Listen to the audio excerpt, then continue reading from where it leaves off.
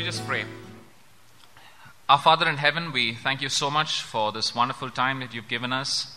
Lord, just to remember who you are and what you've done for us is so overwhelming. And we pray, Father, that as we spend time with your word, we pray that your presence would be with us, your Spirit would help us to understand what your word tells us, what the Lord Jesus told his disciples when he was here 2,000 years ago. And we pray that we would not just listen and understand, but we pray that we would hide these things in our heart and appropriate them in our lives. Lord, we are conscious, Lord, that we have only one life to live, and that the most appropriate thing is to live it for your glory. And only what is done for you is going to matter and count in the end. And so help us to be conscious of these truths as we listen to your word. In the name of our Lord Jesus Christ we pray. Amen. Last time we looked at the conditions that the Lord Jesus Christ lays for discipleship. He expects supreme love from a disciple. He expects disciples to deny themselves. And he expects disciples to take up their cross.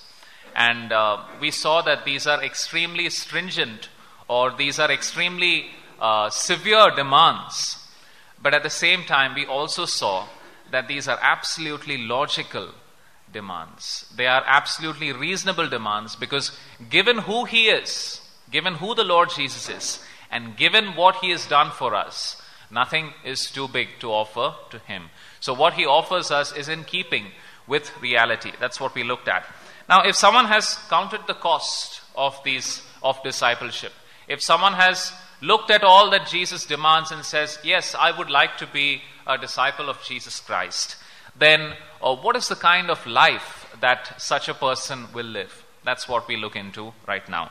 So let's read this verse that we read yesterday. Today our focus is on the last part of the verse, Matthew chapter 16 and verse 24.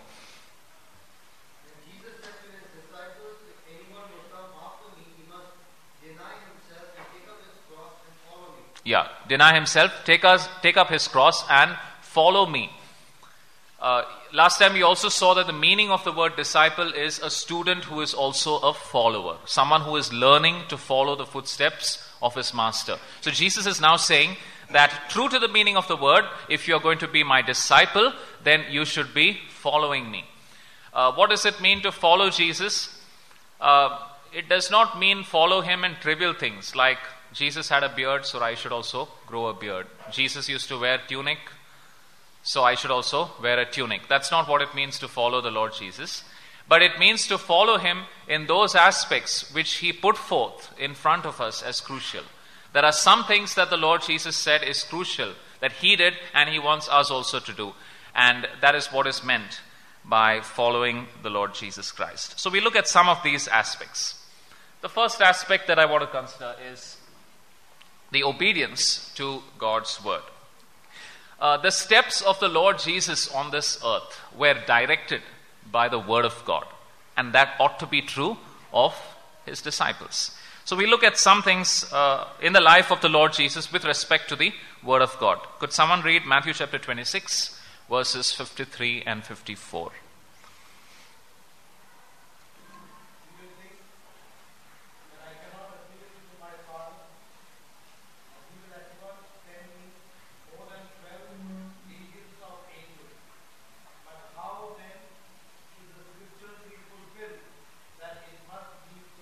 Yes.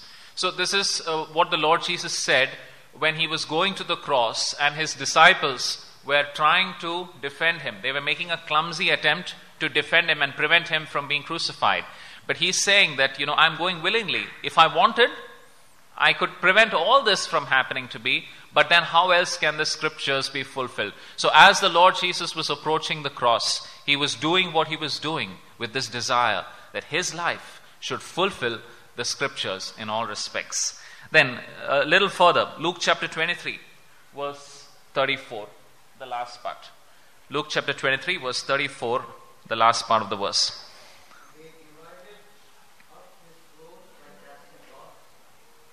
Yeah, continue.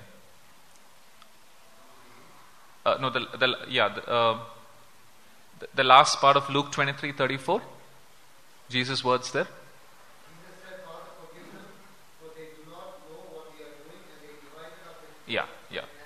Sorry. Yeah, so this is the statement. Jesus said, Father, forgive them, for they know not what they are doing. This is what the Lord Jesus said just after the cross was lifted up. When he was put up on the cross, he said, Father, forgive them. Now, probably he had this other passage in mind. That is Isaiah chapter 53, verse 12. If we could turn to it. Just a few words that are crucial to our point right now. Can you find something relevant there in Isaiah 53:12? Therefore I will give him a portion among the great, and he will divide the spoils to the strong, because he poured out his life unto death and was numbered with the transgressors. For he bore the sin of many and made intercession for the transgressors. Yes, he made intercession for the transgressors. Isaiah 53 talks about the sufferings of the Lord Jesus, and it says that he made intercession for the transgressors. So this is a prophecy written more than 7 centuries before the time of Christ. And when he's on the cross, he's doing exactly that. He's asking forgiveness for those who have crucified him. Then John chapter 19, verse 28.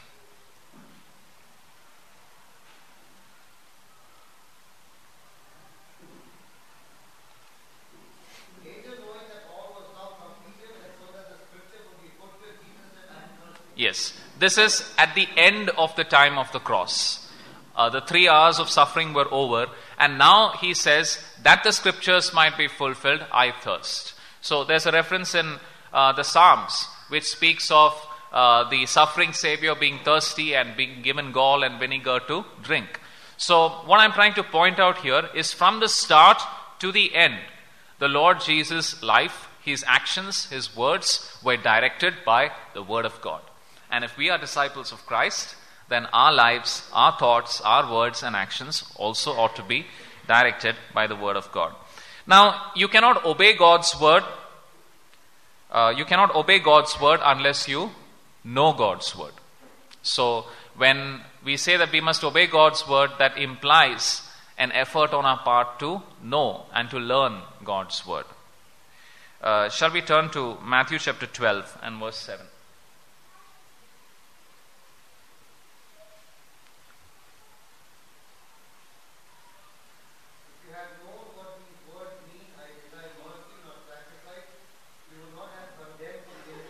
Yeah.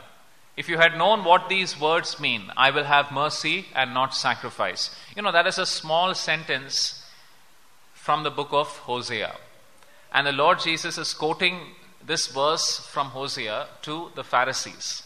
The reason for my taking this right now is to point out the knowledge of the scriptures that the Lord Jesus had. I mean, would you and I be able to quote a verse from Joel or Amos or Hosea or Obadiah just like that while talking to somebody? That's what the Lord Jesus is doing here.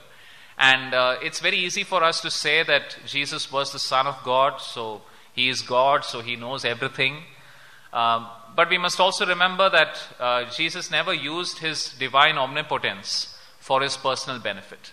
So he was a man, and he was a child, and he was a teenager who grew up. So he learned things like all of us do. So I'm trying to point out here that if the Lord Jesus Christ knew the scriptures, then it is also our duty to make an effort to learn the scriptures. Shall we also look at another example? Luke chapter 4, verse 17 and 18. Luke chapter 4, verse 17 and 18.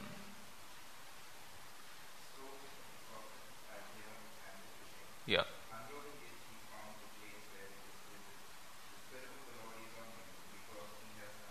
Yeah, that's enough. So it says the scroll of the prophet Isaiah was given to the Lord Jesus.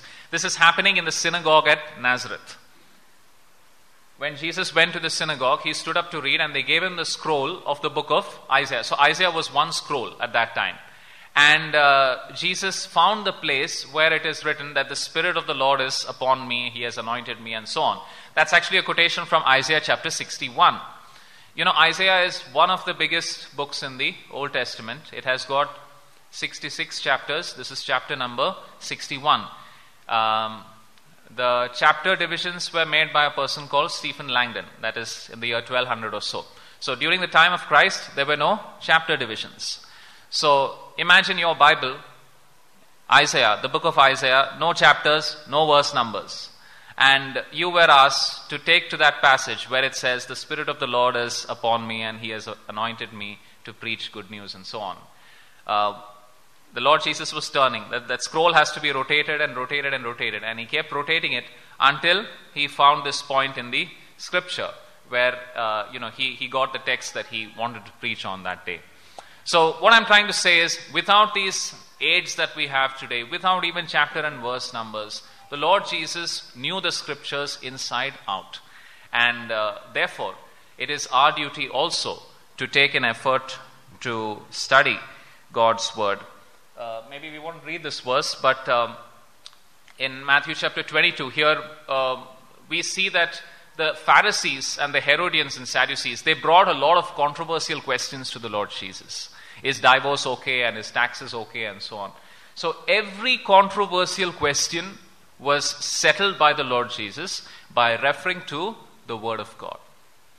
So as disciples, we also have dilemmas in our life, whether is this right, is that wrong, should I do this way or that way. Every question, every controversy ought to be settled by referring to the Word of God. That's what Jesus did, and that's what we also ought to do. So I would strongly encourage all of us that we don't rely just on the messages that we hear from people, but in our own private lives, we ought to be spending time reading and studying the Bible. When you read the Bible, don't just read those parts which you think are going to help you. You know, I read the Psalms because it encourages me, but I don't read Leviticus because it's all about animal sacrifices. Don't have that kind of attitude. All scripture is inspired, and if God included something in the Bible, it means that He wants us to know it. Okay? So read the Bible from Genesis to Revelation, all the parts of the Bible. Today we have this, in the circles that we live, we have this practice of, there's a lot of verses that people share on the internet, on social media and things like that. And it's good to read verses on the go. You're traveling and somebody has shared something on WhatsApp, if it's a Bible verse, well and good. But you cannot make that your mainstay. Are you getting what I'm saying? You cannot survive on chips. You cannot survive on soft drinks. So in the same way, a disciple cannot survive just because, there's a verse written here or somebody sends an SMS with a verse. You have to read the Bible systematically on your own, right from beginning to end. Then, the Bible is not just meant to be read, but it's meant to be studied as well. Now, there are two types of tools that are available to study the Bible. On the one hand, we have, say, a commentary. You know what a Bible commentary is? You familiar with that? Then we have, sometimes we have study Bibles, and in the study Bible, sometimes you have an explanation given of the passage. Sometimes in a study Bible, at the start of the Bible, you have an explanation, at the start of the book, you have an explanation given of the book. Now, all these things are well and good, but what we need to learn to do is to graduate from these kind of tools to another kind of tool. And the other kind of tool that I'm talking about is, say, for example, a concordance or a software that enables you to search for a word or a dictionary. These are tools that make you do it yourself. Are you understanding the difference? So I have John chapter 1 in front of me, and I have a commentary which tells me the explanation of John chapter 1. Okay, there's nothing wrong in that, but what that is doing is somebody else has studied John chapter 1 and he has got some insights and he is telling it to you. But it would be better if you read John chapter 1 on your own, and then you look at all the verses that are there, the words that are occurring repeatedly. This word occurs here in John chapter 1. Does it occur somewhere else? So you use a concordance to find that. There's one term which is difficult to understand. So you use a dictionary to find it out. In this way, you're studying the Bible on your own. You're not just taking the food that somebody else has cooked and given you.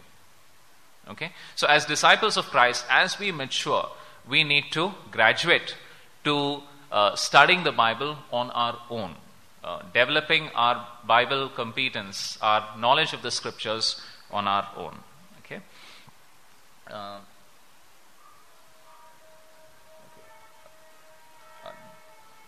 By mistake, I put the picture together. Okay. So this is, on the right is the picture of a man, and on the full screen is actually this man being tied up on a stake. So does anyone want to guess, or does anyone know who this might be?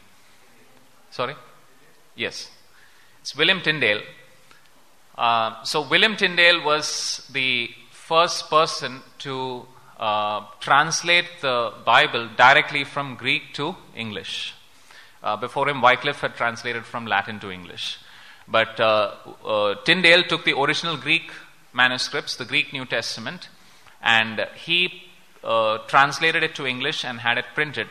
And because of this, because the ecclesiastical authorities were against the Bible being in the hands of the common people, he was tied up. He was condemned to be burnt at the stake, but the executioner was a little sympathetic to him, so he strangled him, and then his body was burnt. So the reason for my taking this example is this, that the Bible that we have in our hands today, we have it because there are people in the past who have given their lives for it. There are people in the past who have shed their blood for it.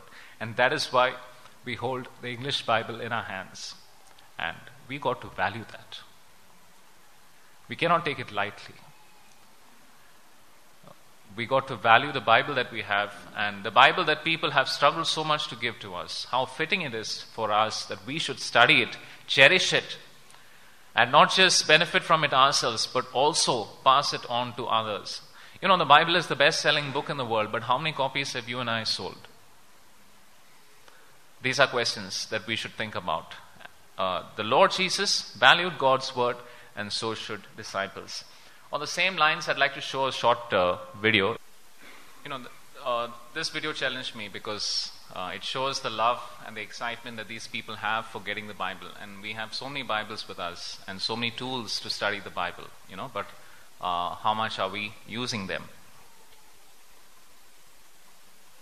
Another aspect of a disciple's life is that a disciple would live in the power of the Holy Spirit. We won't read this verse, but Matthew 12:28, it goes like this. It says that the Lord Jesus says that I, by the Spirit of God, am casting out devils. So the work that Jesus did, he did in the power of the Holy Spirit. And this functioning in the power of the Holy Spirit is closely connected with another idea, and that is operating according to the will of God. As unbelievers, we operate in our flesh. We operate according to our own desires. And as believers, we have both these natures. We have the fleshly nature, the old nature that we inherit at birth, as well as the new nature that we inherit from God when we are born again. And both of these are there simultaneously, and sometimes they are fighting against each other. And sometimes as believers, we give into the flesh, whereas sometimes we give into the Spirit. So a disciple ought to be operating in the Spirit, guided by the Holy Spirit, and operating according to the will of the Father. Why is the guidance of the Holy Spirit needed? Because the commands in the Bible are general, but the only way we can fulfill them are specific. For example, the Great Commission says in the Gospel of Mark, preach the gospel to every creature. Now, can you and I go to every creature and preach the gospel to them? No. This is a command given to the whole church. So, what is my part in that? To whom should I preach the gospel? I need the guidance of the Holy Spirit to obey such a commandment. Elders are commanded to feed the flock. Feed the flock means to teach them God's word, to nurture them with God's word. But which part of God's word to preach when? We need the guidance of the Holy Spirit for something like this. We also need the power of the Holy Spirit because what we want to do to people is actually supernatural. I can prepare my notes and I can study God's word and I can take a flight or I can drive down and come to Bangalore and speak here. But then the real work that needs to happen in your heart and in my heart, that only God can do. And that is why we need the power of the Holy Spirit. If we are doing something in the flesh with only our own abilities, then ultimately it is futile because it does not serve any supernatural purpose. Genuine Christian work is supernatural. For a person to be born again when you share the gospel with them, that's something supernatural. For a believer's life to be transformed, that is also supernatural. And these supernatural things will not happen unless what we are doing is guided by the Holy Spirit. Speaking of the will of God, how will you find the will of God? A lot of the will of God can be found just by opening your Bible. In the Bible, we see some things that God wills for all of us. I'll just take up a couple of things that God wills for all disciples. One of them is separation from the world. Can anyone help me on this? Any thoughts on what is the meaning of separation from the world?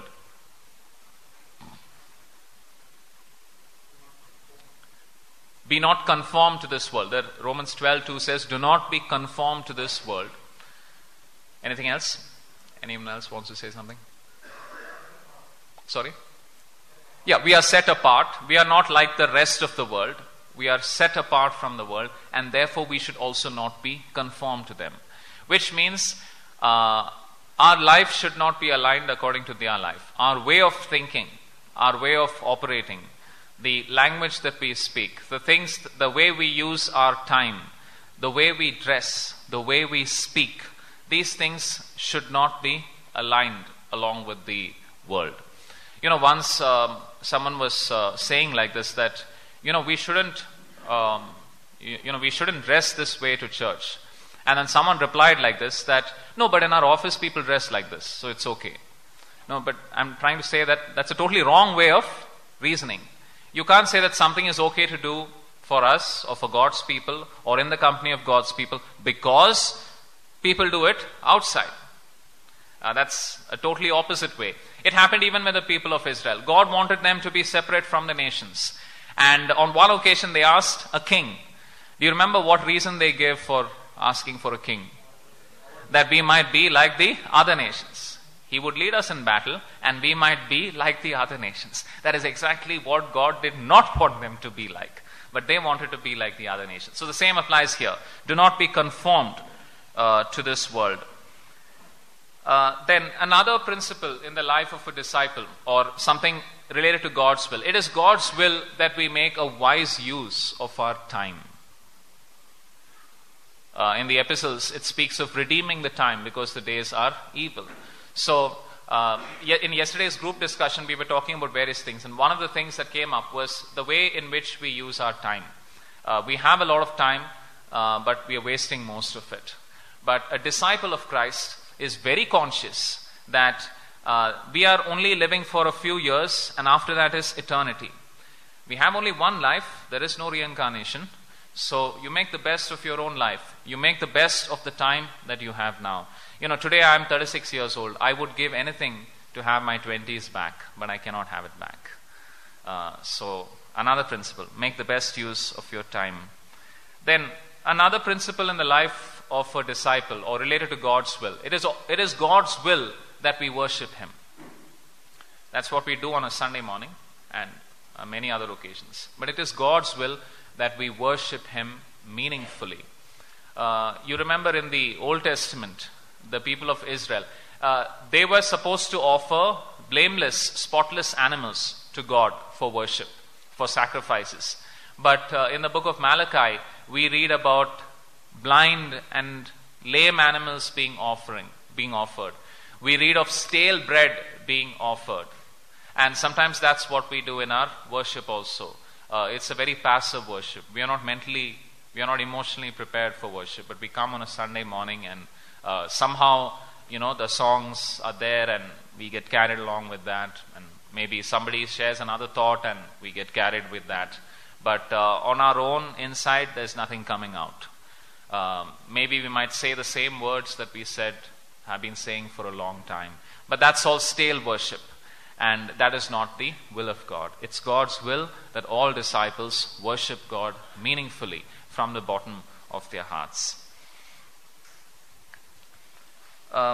it is a very precious thing to know God's will and to be centered in it. Now, so far what I said about God's will was the common will of God for all believers. It's God's will that all of us believers worship Him. It's God's will for all believers that we be not conformed to this world. It's God's will for all of us that we make a good use of our time. But there are some aspects of God's will that are different for different believers. What is God's will for you may not be God's will for me. And this thing may not necessarily be written in the Bible.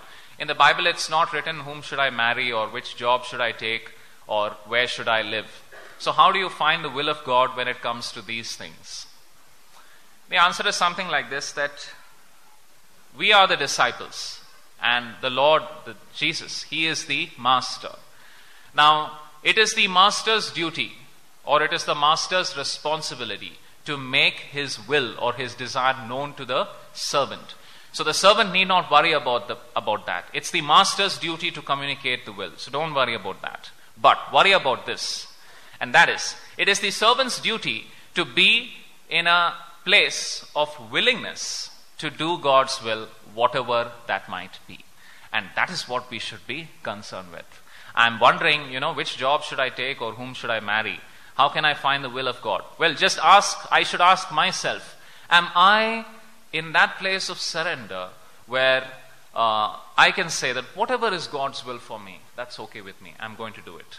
Then you will have no problem. God will make sure that He will communicate His will to you in some way or the other.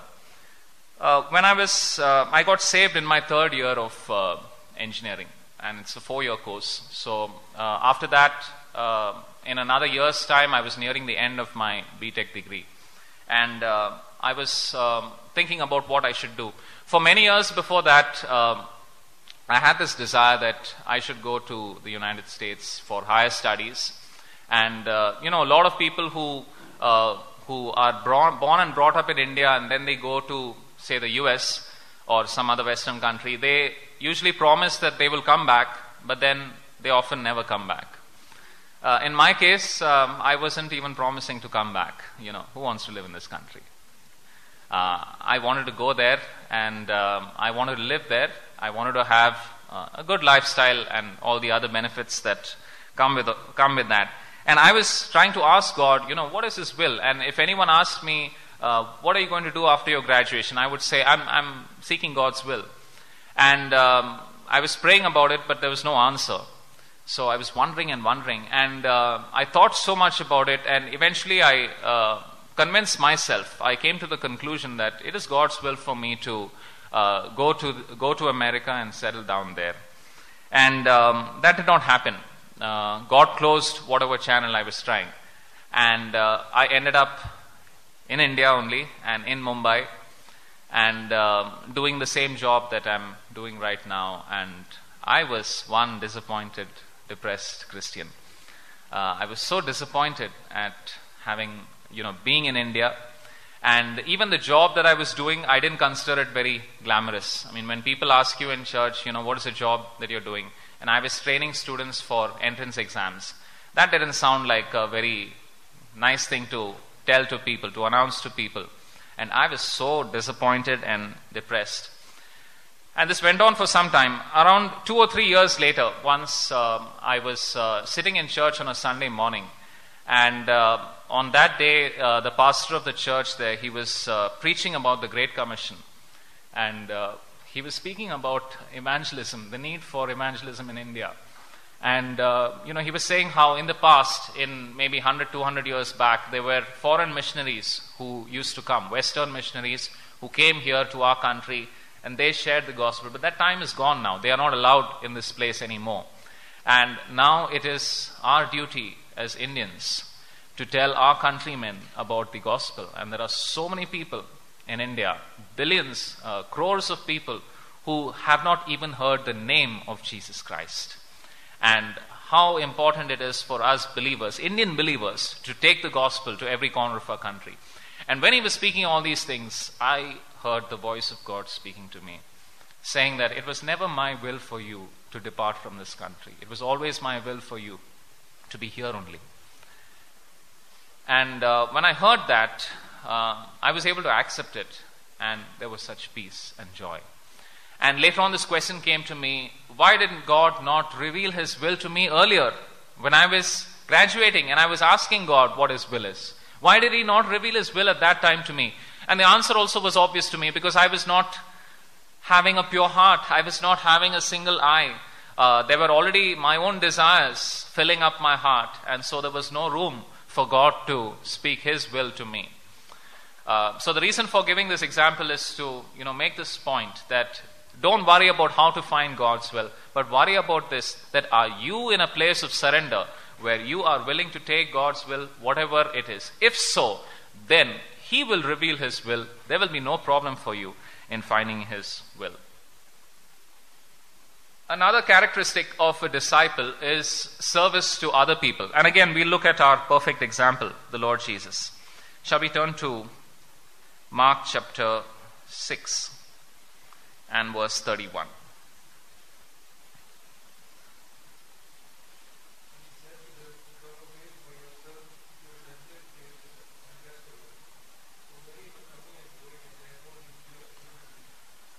Yeah. So the Lord Jesus and His disciples were preaching and teaching the people and healing the sick and so on. And there were so many people who were coming to them. They didn't even have time to eat. I'm a person, I like to have my meals at the correct times. Some people are not very particular about that. But anyway, these people, they didn't have even time to eat because people were always coming to them. And then read verse 34 also.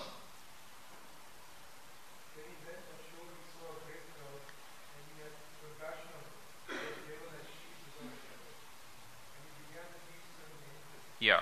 So because they were already overworked, the Lord Jesus said, come away to a desert place. And they went to a remote place, trying to get away from the crowd. But the crowd followed them there. And it says that the Lord Jesus was moved with compassion, because He saw that these are people who do not have spiritual guidance. These are people who are left in the lurch. They are hanging in the balance there without knowing what is the true way to God. Their souls were in danger of going to hell. And so the Lord Jesus was moved with compassion. And it says there that He taught them many things. This was the work of all the scribes that were there at that time. They were not doing their work. So the Lord Jesus taught these people many things.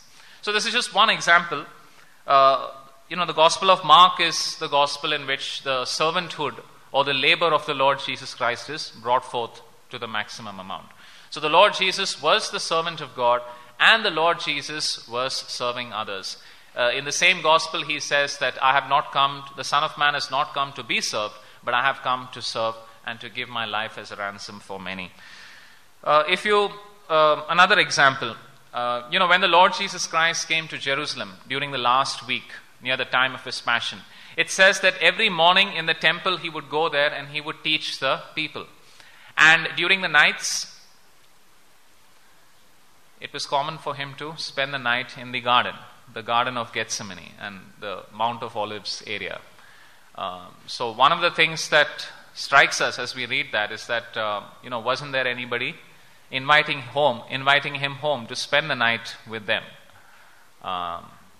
Sometimes He was at the place of Mary and Martha and Lazarus, but perhaps apart from them, there was no other home open to Him, and He was spending the nights in the garden, outdoors. So He was serving the people during the day, but He was not getting even a basic comfort during the night from them. But still, nevertheless, even when the morning breaks, He would go again to the temple and teach the people. So it's a selfless service that the Lord Jesus did. At the cross, you remember what the Lord Jesus said to the thief, the repentant thief. This day, verily I say unto you, this day you shall be with me in paradise. So He was serving, He was helping out this thief who had lived an evil life, but now he was confessing and he was repenting of his sins. So Jesus served the repentant thief. We already referred to the verse where Jesus prayed for the forgiveness of those who crucified Him. Then the Lord also spoke something to the daughters of Jerusalem. They were weeping for Him. And then He said, don't weep for me, but weep for you all and for your children. So He was concerned about the welfare of the children of the citizens of Jerusalem. The Lord Jesus also served his mother on the cross. Do you remember that? He turned to the disciple John and he said, "Behold your mother." And since after that, John took Mary into his house. So he saw to it that his mother, Mary, was taken proper care of. So what I'm trying to say is, even on the cross, with the nails through his hands and his feet, he was serving others. He was thinking about their benefit and their welfare. If this is what Jesus did, then the same behooves us. See, intuitively, all humans believe that we ought to serve others. You listen to any speech of any principal or teacher in a school or in a college on Independence Day or Republic Day, they will all talk about service. Yeah, we should serve others, we should work for the benefit of society and all that. And the problem that we face is that we don't have enough motivation. You know, the students who are listening to the principal's speech will say, yeah, it's all well and good to say that, yeah, I should serve society and all that. But honestly, I'm more concerned about my own job and my own career, and I've got enough things to worry about on my own. So we don't have this strength and this motivation, and we don't have the guidance also, how to serve. Now, this is the general problem of human beings. We know that we should serve, but we don't feel motivated, we don't feel strong enough to serve, we don't feel the guidance that is necessary to serve. But all these things are available to a disciple of Jesus Christ. If I am a disciple, then God will give me the motivation to serve. God will give me the strength to serve. And God will also give me guidance as to exactly in what area I should serve. Thinking of service, the example of William Carey came to my mind. Even the government has recognized his service, and that's why they released his stamp. Probably some of us are aware that William Carey came, I think, in the 1700s from England to India, and the British were not, they did not like the idea of missionaries because they thought that it would disturb the status quo. So he was in a small part of near West Bengal, which was occupied by Denmark, and from there he was working. He translated the Bible into many languages. He started the first newspaper in the country, savings banks accounts for farmers. He started many schools. When the government of India released a stamp, they also released this picture along with the stamp. So that shows some of the things that William Carey did. Some of the textbooks that he wrote, the schools that he founded, and so on and so forth. When William Carey started his school, the medium of instruction was English, and a lot of people from that Bengal area would come and study. And William Carey realized that these people are coming to study here only because they want a job in the East India Company. They need to know English to get a job in the East India Company. So that's why they're coming and studying here. So William Carey said, that's not my purpose of starting the school. I started the school so that Indians can also benefit from all the ideas that have benefited Europe in the last 200-300 years. So he changed the medium of instruction from English to Bengali, because he didn't want just a job to be the motivation. So he wanted Bengali people to learn in their own mother tongue so that it would benefit them the most, to learn the scriptures and to learn all the other streams of knowledge that had come up in the Renaissance, and which the Europeans had benefited from. So great example of service. William Carey and so many others like him are our legacy, and we ought to consider ourselves as people who have taken the baton from them. They have served their generation, and now they're gone.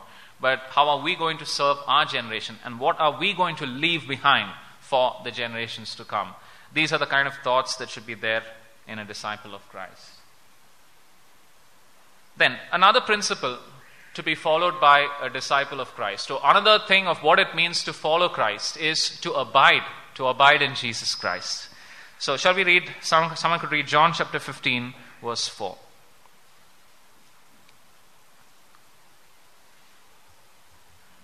Remain in me and I will remain in you. No branch can bear fruit by itself, it must remain in the vine. Neither can you bear fruit unless you remain in me. Yeah. So here the Lord Jesus Christ is explaining the relationship between the master and the disciple. So he is the vine and we are the branches. Now the branches cannot manufacture fruit. They cannot produce fruit on their own. If you have a branch lying on the ground, nothing grows out of it. But fruit automatically comes on the branches simply because the branches are connected to the vine, the main branch, the stem, the trunk. And so it works in the Christian life. We cannot make fruit on our own. We cannot produce any results on our own. But if we are connected to the Lord Jesus, if we are abiding in Him, then the fruit will be automatically produced in Christ. Now, what does it mean to abide, or how can we abide in Christ? To abide literally means to be close to. So you can be close to someone by spending time with that person. You can be close to someone by knowing that person, what he likes, what he dislikes, what is his character, and so on. So how can I abide in Christ? By spending time with Him. This means spending time with God's Word, spending time in prayer, spending time trying to understand who Christ is, thinking about who He is, what He has done, what's so great about Christ. As we think about these things and in our minds tell ourselves that yes, we ought to live as He lived, we ought to make Jesus, keep Jesus as the Lord of our lives. That is what it means to abide in Christ. And when we abide in Christ, the fruit will come. Now, in the last session, I raised this question. What is the ultimate aim of everything in this universe? Where is it all headed? And the answer is, it is headed towards the display of God's glory. God's glory is the biggest objective in this universe. Everything that is in conformity with that is going to last. So the same applies for our discipleship. And it is fruit that glorifies God. We seek fruit not for fruit's sake, but we seek fruit because fruit glorifies God. Shall we turn to the same chapter, John chapter 15 and verse 8.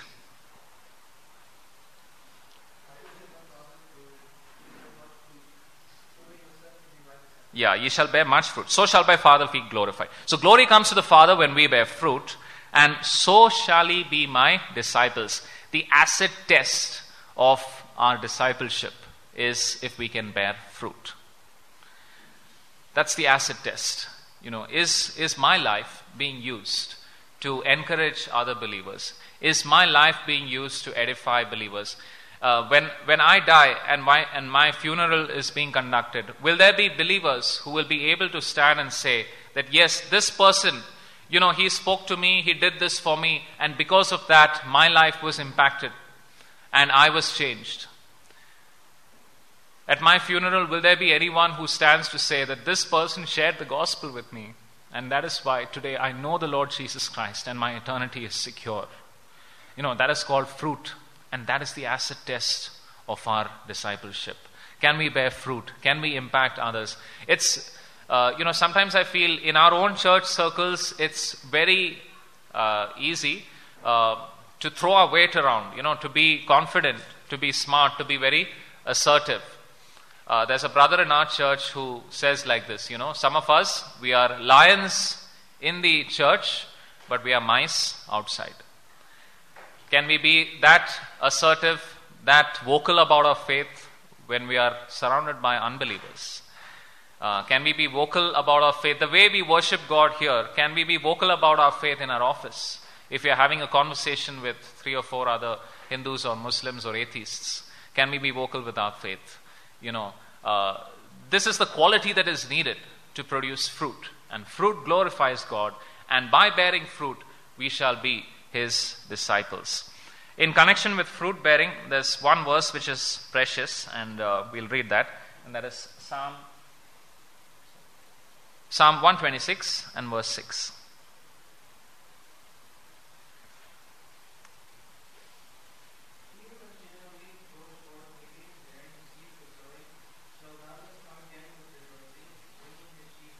Yes. Those who go forth, not just be where you are, those who go forth.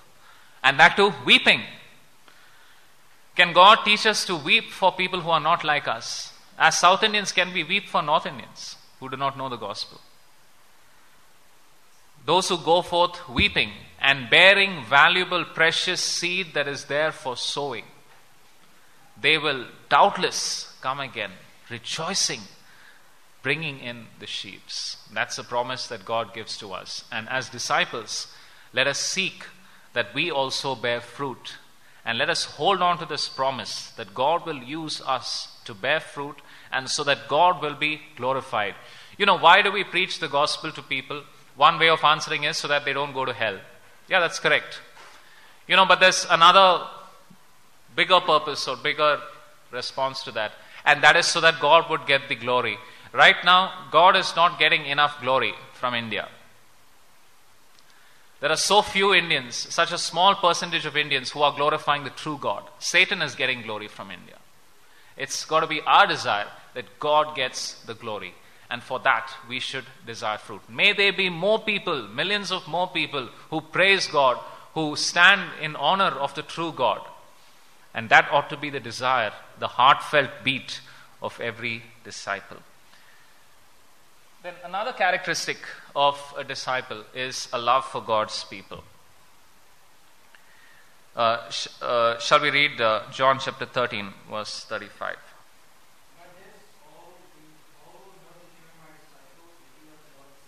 Yes. There is love between disciples.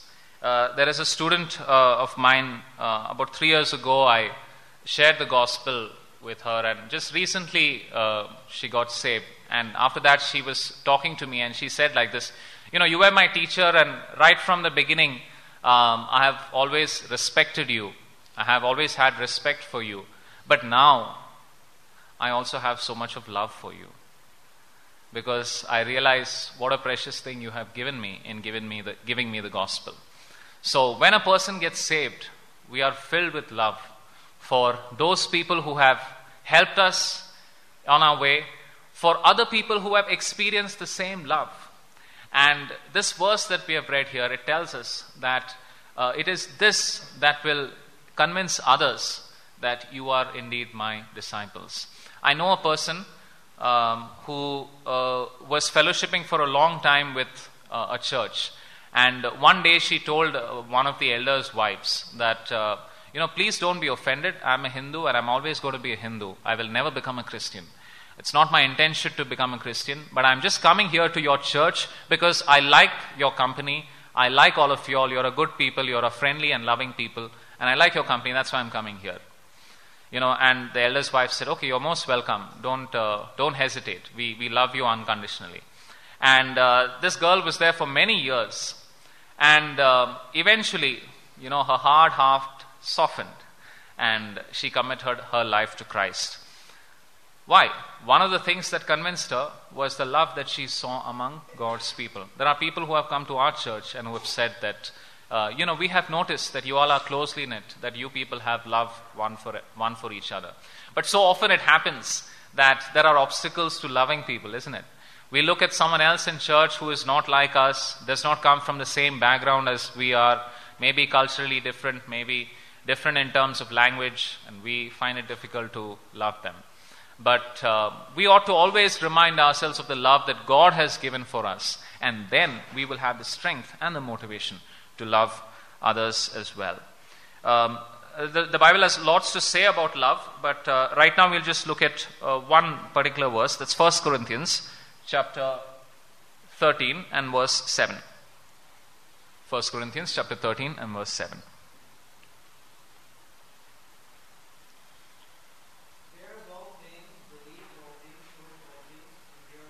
Yes. Love bears all things and believes all things. Sometimes as Christians, we are plagued with cynicism. We look at someone doing something and we say, oh, that guy's probably just showing off. Okay. Or we look at someone doing something and say, okay, probably that guy is just trying to please so-and-so, that's why he's doing it. Now, these things might be true. But what this verse is telling us is that love believes all things. That is, you give people the benefit of the doubt. When some Christian says that I'm doing this thing, let us give him the benefit of the doubt. Let us pray for him that he will do it with the right motives. And to the extent that God allows us, let us also participate with it. One of the obstacles that happens in the kingdom of God to work getting done is getting enough people to agree on something. I mean, should we have an outreach campaign somewhere? Okay, how many people will say yes? Not just yes, but okay, I'll also be part of it. There'll probably be a lot of people who say, yeah, that's fine. I mean, you can go ahead and do it.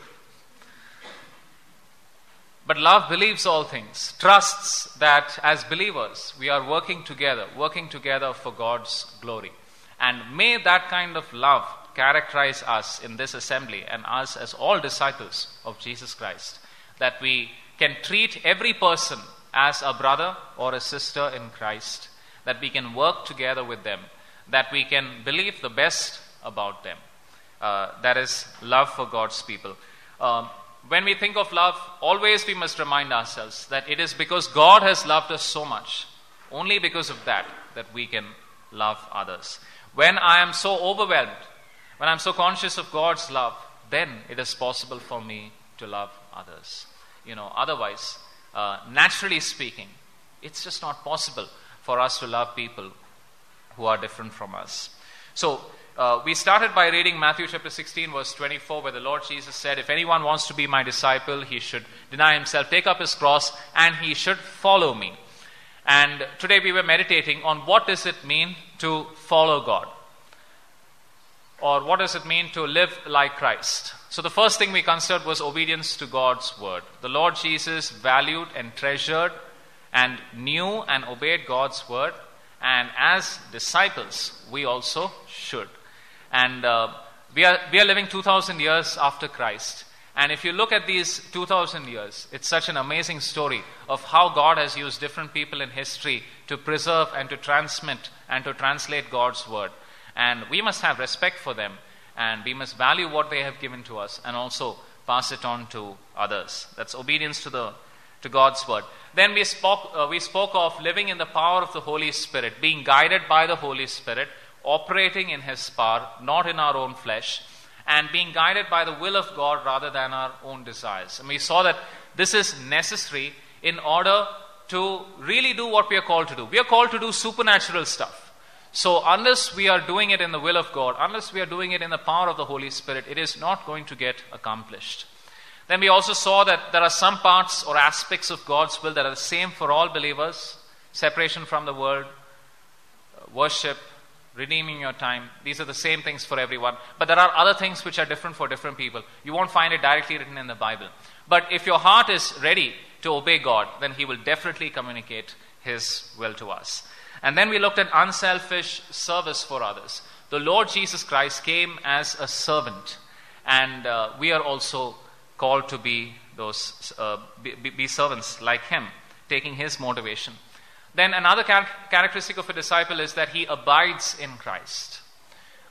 We don't operate on our own, but we stick close to Christ, and He lives through us.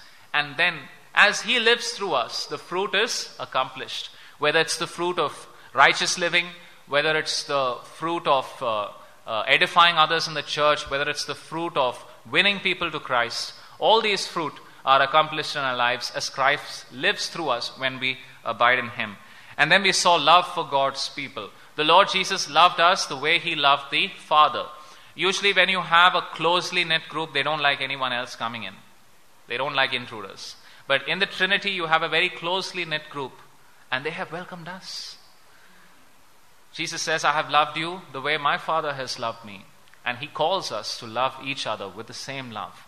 And it is possible for us to love only because we've been first loved by Christ. I don't know whether you all sing the song, The Servant King. Is that a song that you sing? So could we just sing that song and close?